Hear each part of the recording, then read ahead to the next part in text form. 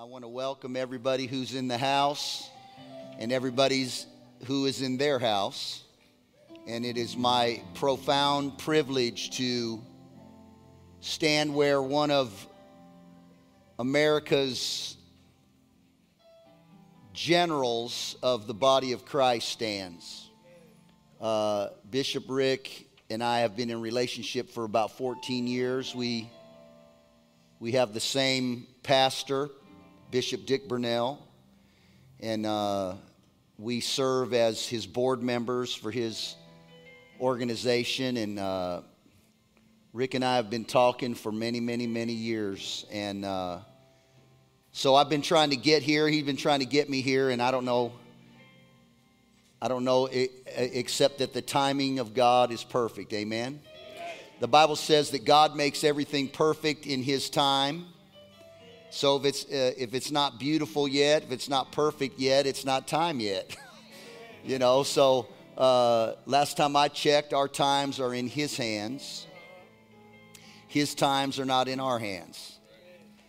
And so it's vital for us to understand that and walk in that. It has been my great joy to be here these last few days. I'm from Laguna Beach, California.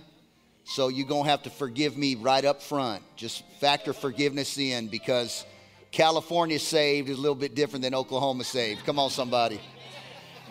I think God's just happy to have some Christians in California, if you know what I mean. So He lets us get away with stuff He would never dream of letting you get away with. And so this is my 46th year of ministry. Been married 40 years, got 3 kids. 2 of them are in full-time ministry. The other one's in corporate America, UCLA grad. And 5 grandchildren. So I just stay broke. Amen. You know how that is. And so very honored to be still being used by God after all these years. I've been on the planet for 63 years. Somebody asked me the other day, I was in Starbucks, this girl asked me, what's the difference between 23 and 63? So I thought for a minute. I said, let me think about this. I said, I know the difference. Pain. I said, when you're 63, you sleep 8 hours and wake up tired. Come on, somebody. And I don't know how I woke up I've twisted my ankle while I was sleeping. Amen. I went to bed, it didn't hurt. I wake up, it does. You know what I'm talking about? When you're 63, you sneeze and separate a rib. You try to put your boots on and you can't straighten up until lunchtime. I mean, it's just one of those things that happens to us. Tonight I want to share in a short amount of time with y'all a little revelation that the Holy Spirit has been massaging into my disposition, and I pray that it will speak to those of you who are watching and those of you who are present here today. But how many of you know that after we come to Jesus and the faith in God activates a destiny that was deposited when we were born or before we were born? He knew us before we were born. And so the Lamb of God was slain before the foundations of the earth. And so how many of you know He took care of your sin before sin ever got here? And so if He was slain before the foundations of the world, and then He knew you before the foundations of the world and before you were born, then how many of you know that He had a plan for you before you ever showed up? Amen. That's why John, the beloved, says, little children, you're from God. I know you came through your parents, but you came from Him. Amen, somebody. Look, I grew up poor. I grew up in the ghettos of Los Angeles. I grew up toe up from the flow up. I needed a checkup from the neck up from Jump Street. Amen. But how many of you know that God wasn't too concerned about how I got here. It was just why I got here, and that I did get here.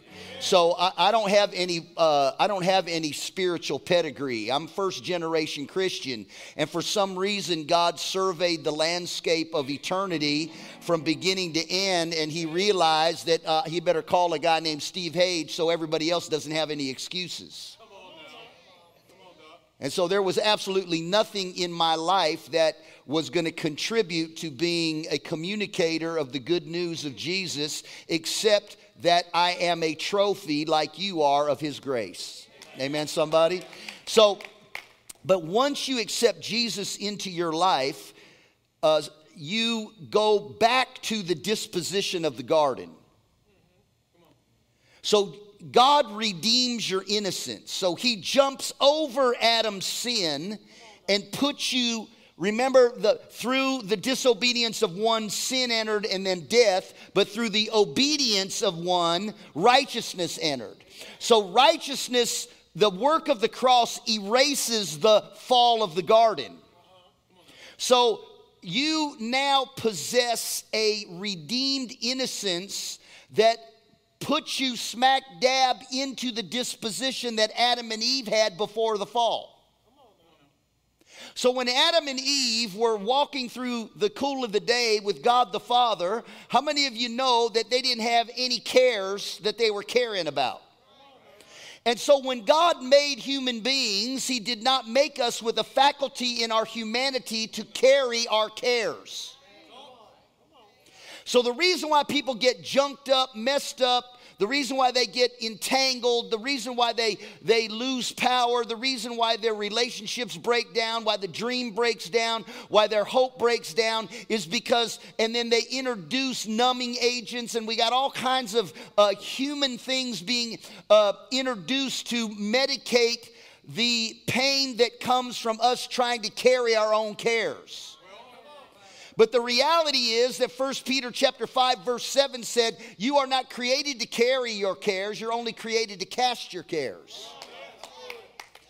And so what happens when we are carrying our cares, you don't have a faculty in your humanity to facilitate that practice, then you start breaking down in your disposition, in your emotional equilibrium, start spinning out. Somebody say amen. You know what I'm talking about. So if you are despairing in your life, it's because you're caring about cares that you have no business carrying. The only thing you're built for is to receive that he cares for you.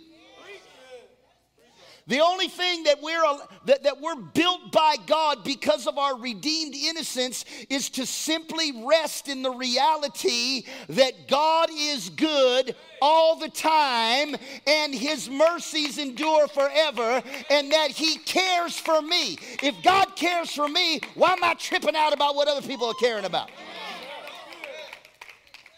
So King David in the 27th Psalm, and I believe it's verse 13, said, I would have despaired if I didn't believe that I was going to see the goodness of God.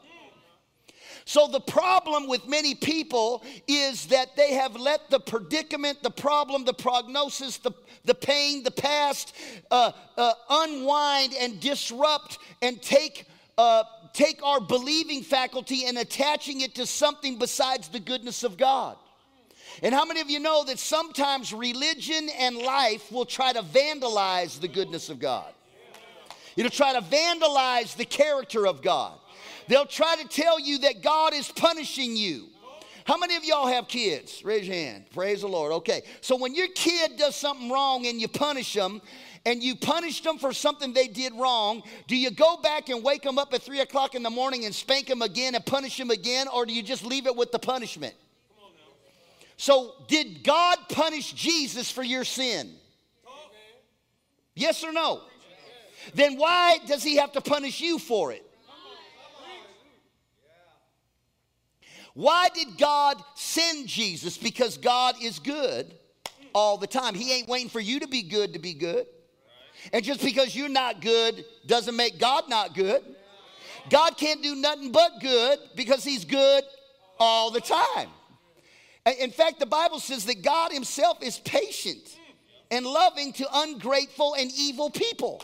So God is not waiting for people to cause him to do good. He does good because that's all he can do. So I think these last 7 months that we've been in America, I'm calling it the Great Reveal. The big reveal. Because what really is happening in our nation, and I'll just say in Christendom in America, is that we're figuring out what we are first. And I found out that some of my church members are not Christians. They're Democrats first. Not Republicans first. They're not Christians first. So they let a narrative of hate and division and separation and disconnection prevail over the narrative that God is good and that Jesus is the Lord of all and that we are here to preserve unity but celebrate diversity. I can celebrate your differences without having divisions among us. Listen, if we don't get this thing together, we're going to get to heaven where there's every tribe, every race, every tongue, every kindred, and we're going to be shocked who God lets into heaven. Like we better get this on earth as it is in heaven thing figured out. So this has been the big reveal. This is what we get to look at and discover where we're really at, what we really believe. See, our message must be stronger than the narrative of division. In fact, my Bible says, let there be no divisions among you. Say the same thing. See, be intent on one purpose. Make my joy complete by being of the same mind, intent on one. Listen, there is a blessing that comes when the people of God dwell together in unity. It's there that God commands a blessing. How many of you know that when we come together, God commands a blessing and there's nothing the devil can do about it? Amen. But it's in the place of unity. So if you were the devil and you were good at being the devil, you would try to bring a division because of diversity. When diversity is to be celebrated, but not at the expense of unity. And so when we get into these situations, we lose our calibration with the narrative of heaven that we are called to attach our belief to. If we are not believing that God is good, then what are we believing? And you can always tell what you're believing by the way you're behaving. You don't tell people to behave and that leads them into believe. You tell them to believe and then they behave. All God wants out of us is to be believed. Jesus took care of the behave. God doesn't measure you on your behave. He measures you on your believe. Because I don't know about you, but I know I can't behave right all the time. And so any narrative that gives me permission to assess my brothers through the filters of judgment are affront and an offense to the goodness of God and the character of God. Quiet. I got a half of an amen from the lady in the OU shirt. See, when religion vandalizes the character of God, it translates in horizontal judgment and intolerance of one another. Y'all all right? Amen. So we need to go higher than all of this nonsense that gives us permission to judge one another. We got to fly above it. Our love covers the sins of our horizontal connections. Peter said, be fervent in your love one for another, because your love for one another covers a multitude of sin. It doesn't say God's love does. It said your love. You be fervent in your love for one another, because the world's going to know that we're Christians by the way we love one another. How are we loving one another? How are we loving one another? We're loving one another a little bit different than the world loves. See, the problem is, man, I'm not even preaching my message yet. But the problem comes when we treat God like people and we treat people like God. See, that's where we get into trouble. So the Bible says in Proverbs chapter 3, verse 5 and 6, doesn't it say, trust in the Lord with how much of your heart? So how much of your heart's trust then is left over for people? And then how many people got hurt because trust got broken? I trusted you. Well, that was your bad. My Bible says that all of the trust that is in my heart and in my life belongs to God. I'm to trust the Lord with all of my heart and love people. What do? Trust people and love God. John said that in this is love. You want to know what love? In this is love. Not that you love him, but that he loves you. And then we love him because he first loved us. So the love thing between us and God did not start with us. It starts with us being able to receive his love and then have a reflex response to love him back. But what do you have to do in order to receive his love? Trust that you're deeply loved. So you trust in the Lord with all of your heart. You don't lean to your own understanding. In all of your ways that you acknowledge him. And guess what? Whatever's crooked, he'll straighten out. You're not called to straighten out your crooked. You're called to trust that he'll straighten out your crooked. Come on, somebody. God is not going to access the person who messed it up to straighten it up. Okay, so the reality of our Christianity is that if we don't believe that God is good, we'll have the fruit of despair operating in and through our lives. So let's talk about this a little bit. Y'all all right? I want to entitle this message to everybody who can hear me. God is good. Now trust it. God is good. Now trust it. Believe it. Walk in it. Let this be the narrative of our disposition. See, if we slip into believing that what I'm going through and what I'm facing right now is what I'm to be believing, then I will lose my heart.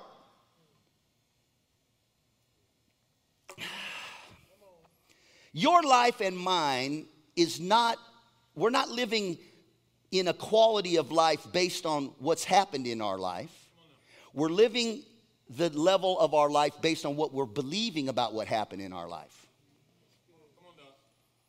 It's not what happened to you that you can't get over. It's what came through the door of what happened to you that you can't get over. The lie that came through the door.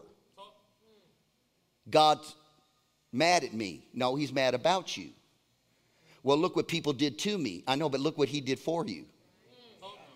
So no matter what difficulties you are facing right now in your life, believe that you're going to see the goodness of God.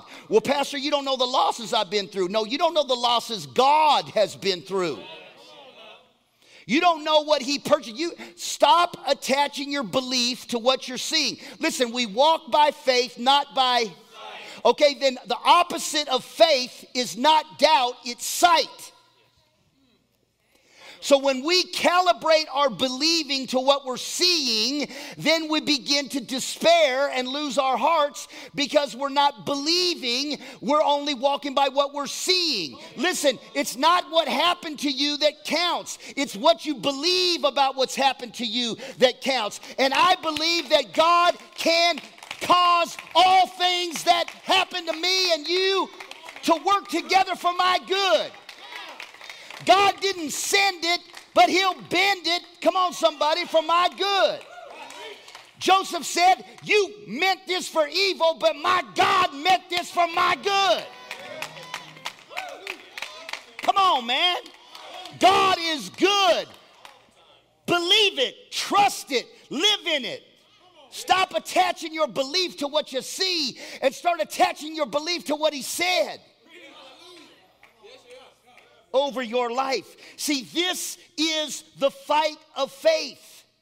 It might look bad right now, but I know something good is going to come out of it. Look, God didn't take sin out of the world. He just took sin out of you.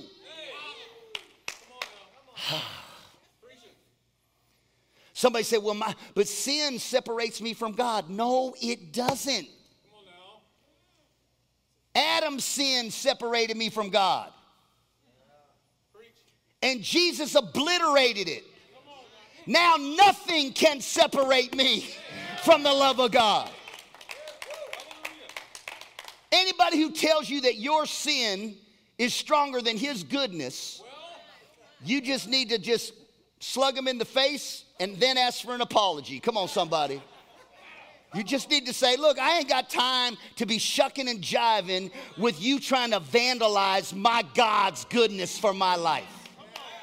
My God is good all the time. Why? Because he's God all the time. He don't stop being God because I had a moment or I had a bunch of moments. Amen, somebody. See, the battlefield is in our mind. It's in our belief system. Is God good or isn't he?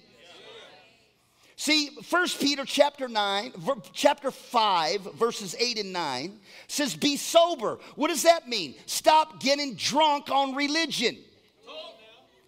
Stop getting drunk on lies.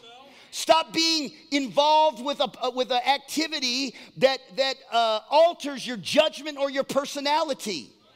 Be sober. Think straight. See straight.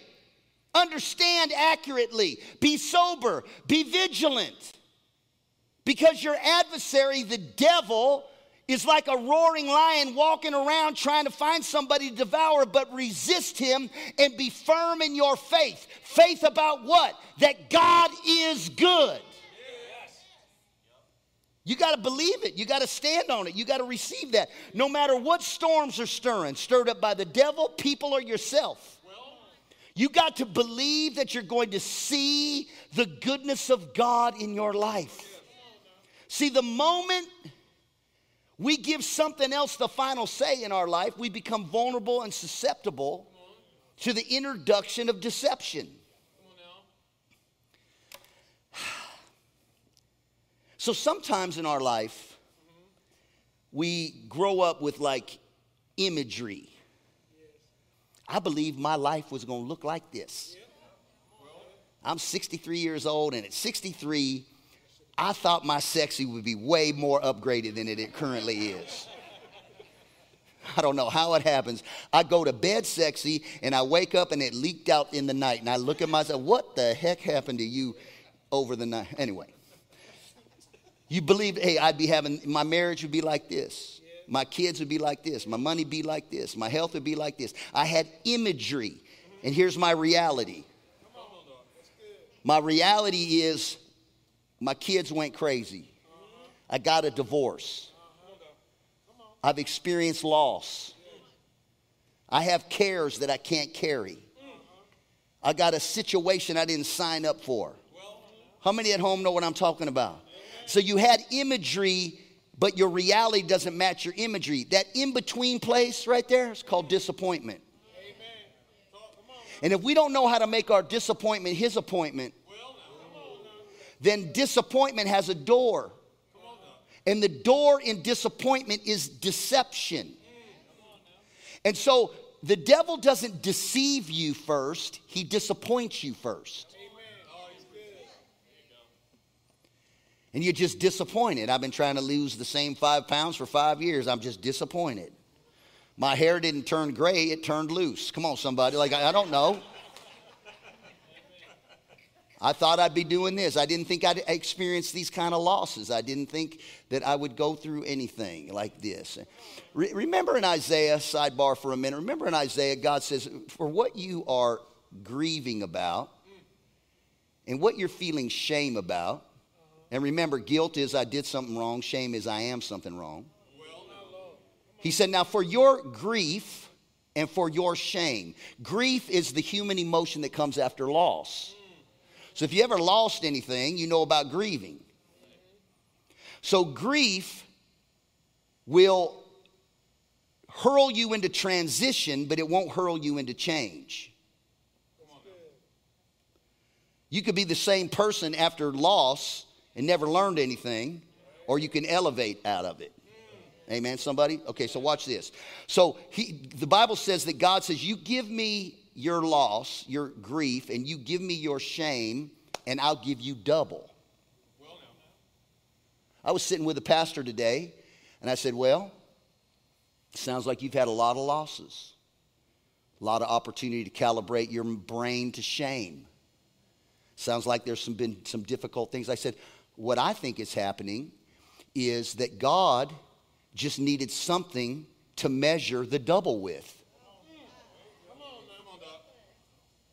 So if we don't have any shame or grief, God doesn't have nothing to double. And then he said, you're going to rejoice over your portion. What's your portion? The double portion. You mean I get double for my trouble when I'm a Christian?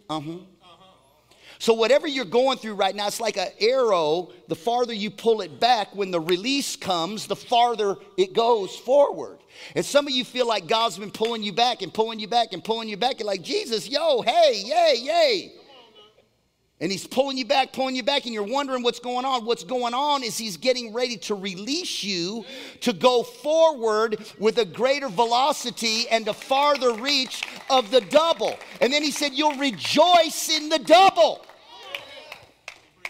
So we will despair if we don't understand that God's double is better than our trouble. I would have despaired at God pulling me back, allowing me to be pulled back, if I didn't believe that I was going to see a release that shot me forward and all my dreams will come true. You feel me? Oh. So let's not doubt the goodness of God, because you got some bad stuff going on around you. God's just providing himself with something to double. He's just trying to find a measurement. You know, if I had like a cold, God doubles it, it's just over here. But if I have cancer, when the double comes, I'm way over here. Praise the Lord. It's like, why are you so blessed? Because I lived over there and believed that I would see the goodness of God. Amen? God is good enough to give you whatever you need right now. His goodness is not deficiency. His goodness is not, listen, the problem isn't with the supply. The problem is with the demand. How do we put a demand on God's goodness? Believe it. Let me keep going. So Luke 12:32, don't be afraid, little flock. Your Father has made a decision to choose gladly to give you the kingdom. This is the logic of God. So let's talk about this for a minute longer. You guys all right? You all right at home? Okay. So it's the goodness of God that leads people to repentance. So you can't even repent until you first believe that God is good. It's not the anger of God. It's not the judgment of God. It's not the frustration of God. It's not all this religious stuff that vandalizes his character. It's the goodness of God. Why? Because he's good all the time. He can't be nothing but good. So any other God but a good God is not the God of the Bible. It's the goodness of God that leads people to repentance. Repentance is an old English word that comes from, it's been misused by religion to get mileage out of precious people. I'll tell you what it means. It comes from the word penance, where you are you're offering penance. You're crawling on glass. You're, got ashes on your head. You're giving up pork. I don't know what you're doing. That probably wouldn't work in Oklahoma. Amen. You're not going to shoot your shotgun. I don't know. You gotta stop putting a pinch between your cheek and gum. You're like penance. So repentance is repentance. Keep asking forgiveness for stuff Jesus already forgave you for. Forgive me, forgive me, forgive me. Did you ask the Lord to forgive you? Did you ask the Lord to forgive you? Yeah, I asked him to forgive me when I got saved. I don't have to keep asking him for forgiveness to be right with him if I believe that I'm the righteousness of God now and forever. Okay, you all looking at me like, what? I'm writing Pastor a letter. Okay, how can God, listen to me, how can God take the Holy Spirit and put it in a dirty vessel? Do you have the Holy Spirit? You pray in the Spirit. The Holy Spirit came into your human spirit and activated a destiny from God. And so can the Holy Spirit coexist with toxins and dirt and filth? Has he ever taken the Holy Spirit from you? Then what are you asking for forgiveness for? Forgive me, Lord, forgive me, Lord, forgive me, Lord. You're like, I did that already. Why don't you understand that repentance means start thinking about yourself the way God is thinking about you? That's actually what the word means. It doesn't mean keep saying, forgive me, forgive me, forgive me. It means stop thinking about yourself differently than the way your Heavenly Father thinks about you. That's what repentance is. And the goodness of God empowers you to start thinking God's thoughts about you. That's what it means. Don't think lightly of his kindness, that verse said. Like God is not weak. He's got a strong hold on you, but it's the hold of his love on your life. You're like, well, Pastor, I was raised wrong. You know what I decided this year? I decided, and I've been in the ministry for 46 years, y'all. I've never not been in the ministry. And I'm kind of like, why did it take me so long? To stop giving my upbringing more power. Yes, we were raised wrong, especially this side right here. Come on, somebody. We were raised wrong, but we were raised up right. And I asked myself this year, I said, why are you continuing to give your dead dad power in your life? My mom died when I was 5. So every counselor I've ever talked to, and how many of you know sometimes you get stuck and you just got to talk to somebody? So I've talked to some people, and every counselor I've ever talked to says, Steve, you have abandonment issues. You think that if you give your heart to somebody and you really love people, that one day they're going to abandon you because your mom, who you love, died when you were 5. And that's the way that translates into your mind. And then the way my dad responded to my mom's death was he got angry. Because how many of you know the loss of a spouse when you're grieving? Sometimes you get stuck in anger. So he took his anger out on us kids, me and my brother. So there was abuse, there was anger, there was hollering, there was all this stuff. And then here I am, 63 years old. I was raised wrong.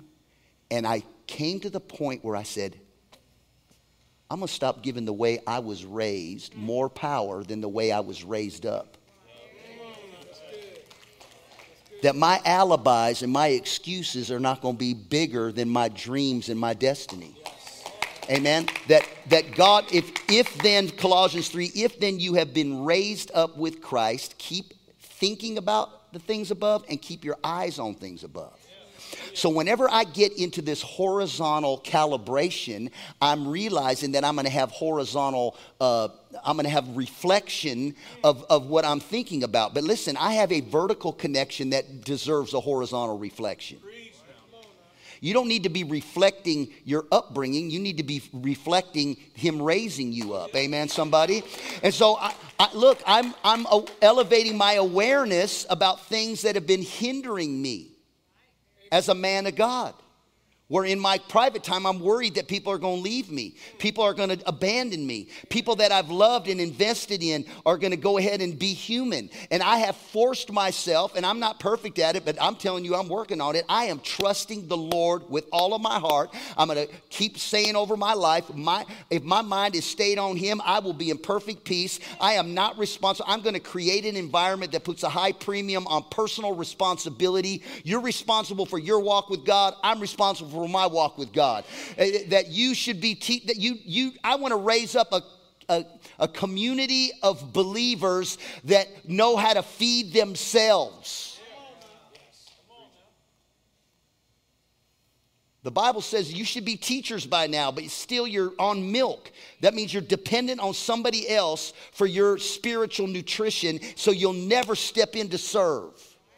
And then if you don't serve, you abandon your ability to have greatness and winning in life. So let me keep going. Y'all all right? Okay, I gotta land this plane in a minute. See, whatever man has done, whatever people have done, God will undo and outdo for you.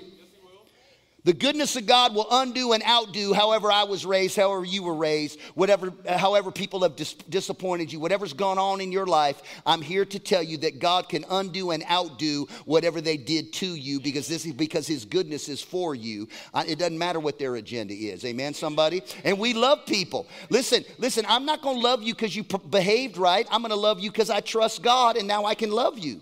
You don't have the power to hurt me. You don't have the power to crater me. You don't have the power to be a manhole cover and down to the sewer I go and swimming in the sewer of life because I trusted you. No, I trust Him and I love you regardless of how you behave. You can't hurt me. Why? I trust Him. So I can love you regardless if you love me back. I told my church, I say, hey, look at here. Is God smarter than you? He loves me, so I know what y'all's problem is. Okay, let me get to how I want to end this. But so God's good. The goodness of God is the secret to living the joy-filled, peace-filled, grace-filled life. Believe it. Let this penetrate your thinking. The goodness of God needs to be the filter that we interpret all incoming data by. The goodness of God needs to be the filter that you interpret everything that's coming into your life. You interpret it through the filter of the goodness of God. Something good's about to happen to me. I mean, sometimes I think Jesus is just going, if you don't know me by now, you will never, ever, ever know me. Right? Ooh. You know, all the things you've been through. It should be so easy to do. Jesus knows the difference between right and wrong. He ain't going to do nothing to mess up your happy home. Amen? Just because He comes home a little late at night, that ain't no reason to argue, fuss, and fight. Come on, somebody. If you don't know Him by now, He's good. He's the filter. Amen. God has no other vision for your life except good things. Goodness and mercy are going to follow you all the days of your life. Listen to me. No more bad days. Bad things might happen, but that don't mean you're going to have a bad day. Because goodness and mercy are tracing you down to apprehend you and to restore you, not ignore you, and to bless you, not hurt you and bug you. Amen. It's going to follow you every day of your life. Why? Because you're God's kids. Amen. What's going on with all this? Everything God wants to do in your life is good. Remember Jeremiah 29:11, and then I'm going to say this, then I'm going to make a couple more comments, and then we're going to take an offering, and we're going to pray, and we're going to go. Jeremiah 29:11, God says, I know, it's God's talking. He said, I know the plans I have for you. For good and not for evil. To give you a future and a hope. Now look at here. Sometimes God knows and he ain't telling. But guess what? We don't have to know what he knows. We just have to know that he knows. You just need to know that God has a plan and it's for your good. And he's factored you into the future. And it's not for evil. It's not for calamity. All you need to understand is that you don't have to understand. You just have to know that he knows. And you just need to rest in the fact that your heavenly Father will let you in on what you can handle. And there's other things you can't handle, but he can handle for you.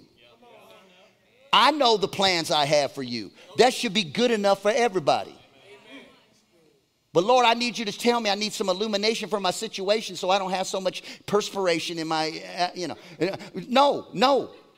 You just need to chill and thrill until. Because something good is on its way. Sorry about that California thing right there. Just chilling and thrilling like a villain for Jesus. Amen. Okay, keep going. Okay, so this is it. And I'll land the plane right now.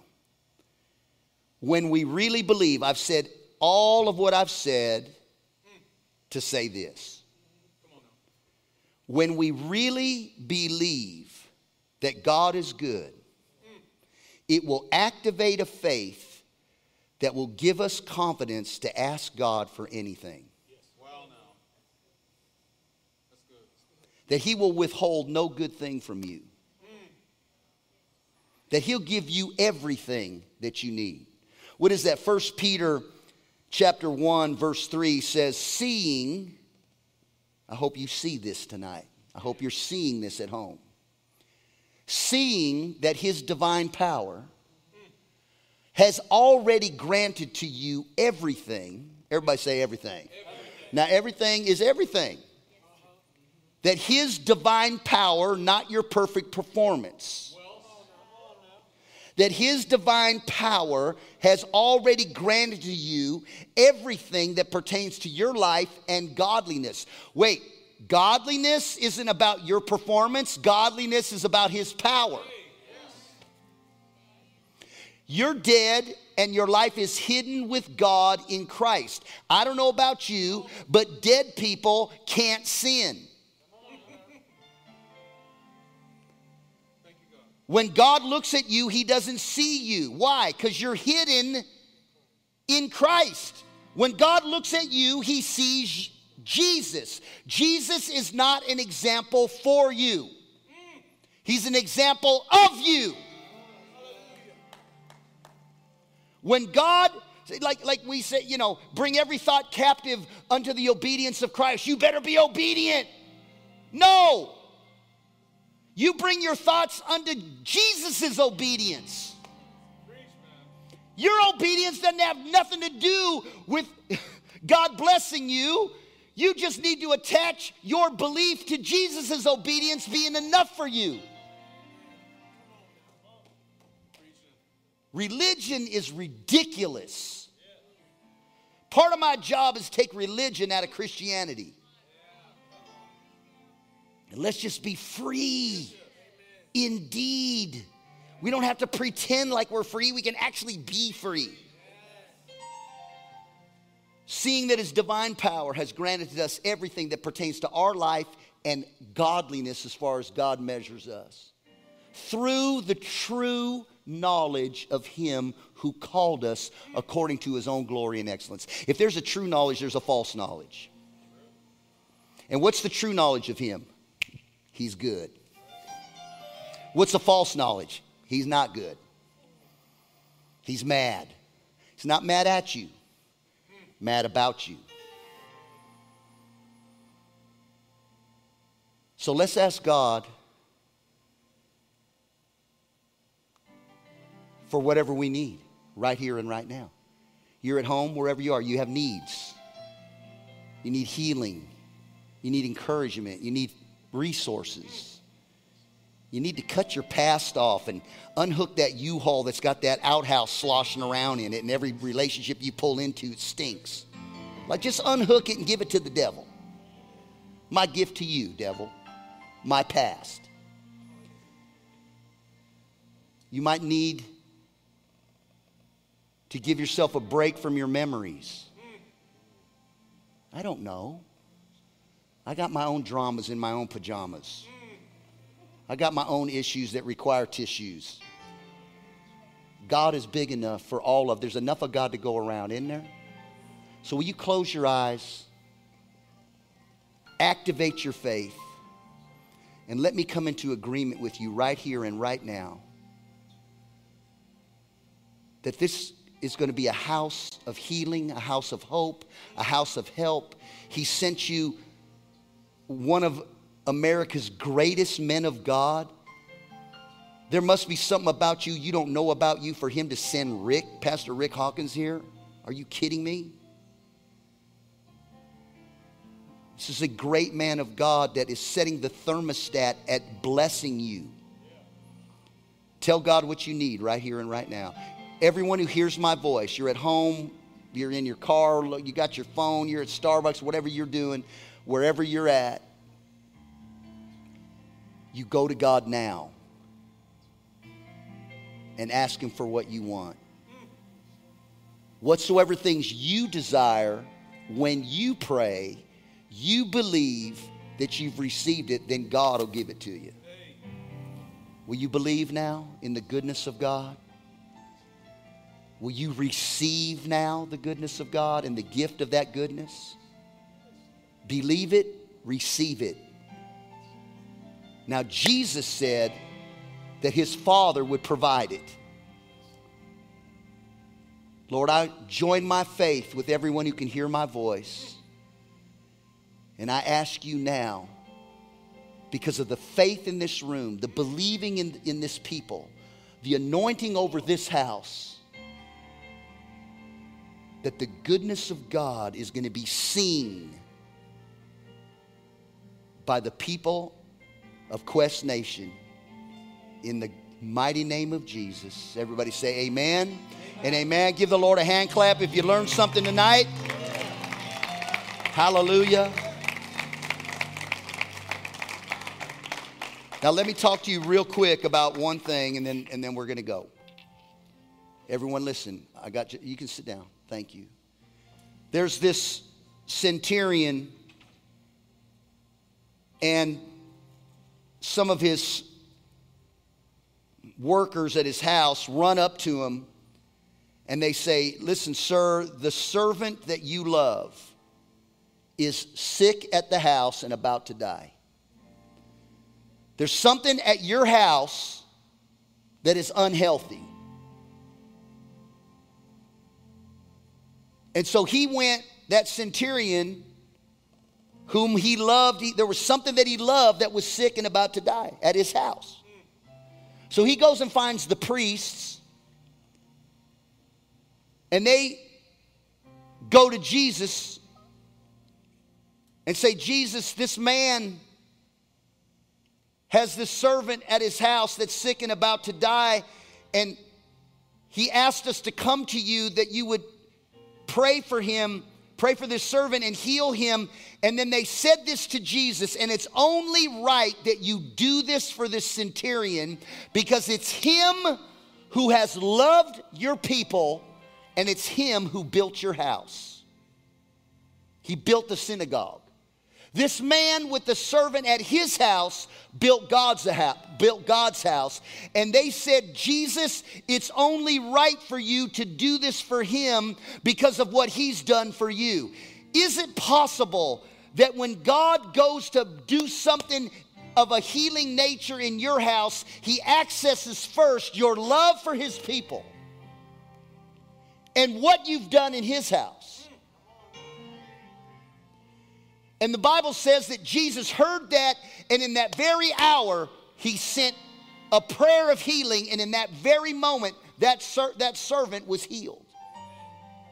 Because there's seeds that we need to sow before we have something show up in our life that we can access, and we have a harvest of healing when we didn't need it back here. And that man and what he loved that was at his house got healed because of what he loved and built at God's house.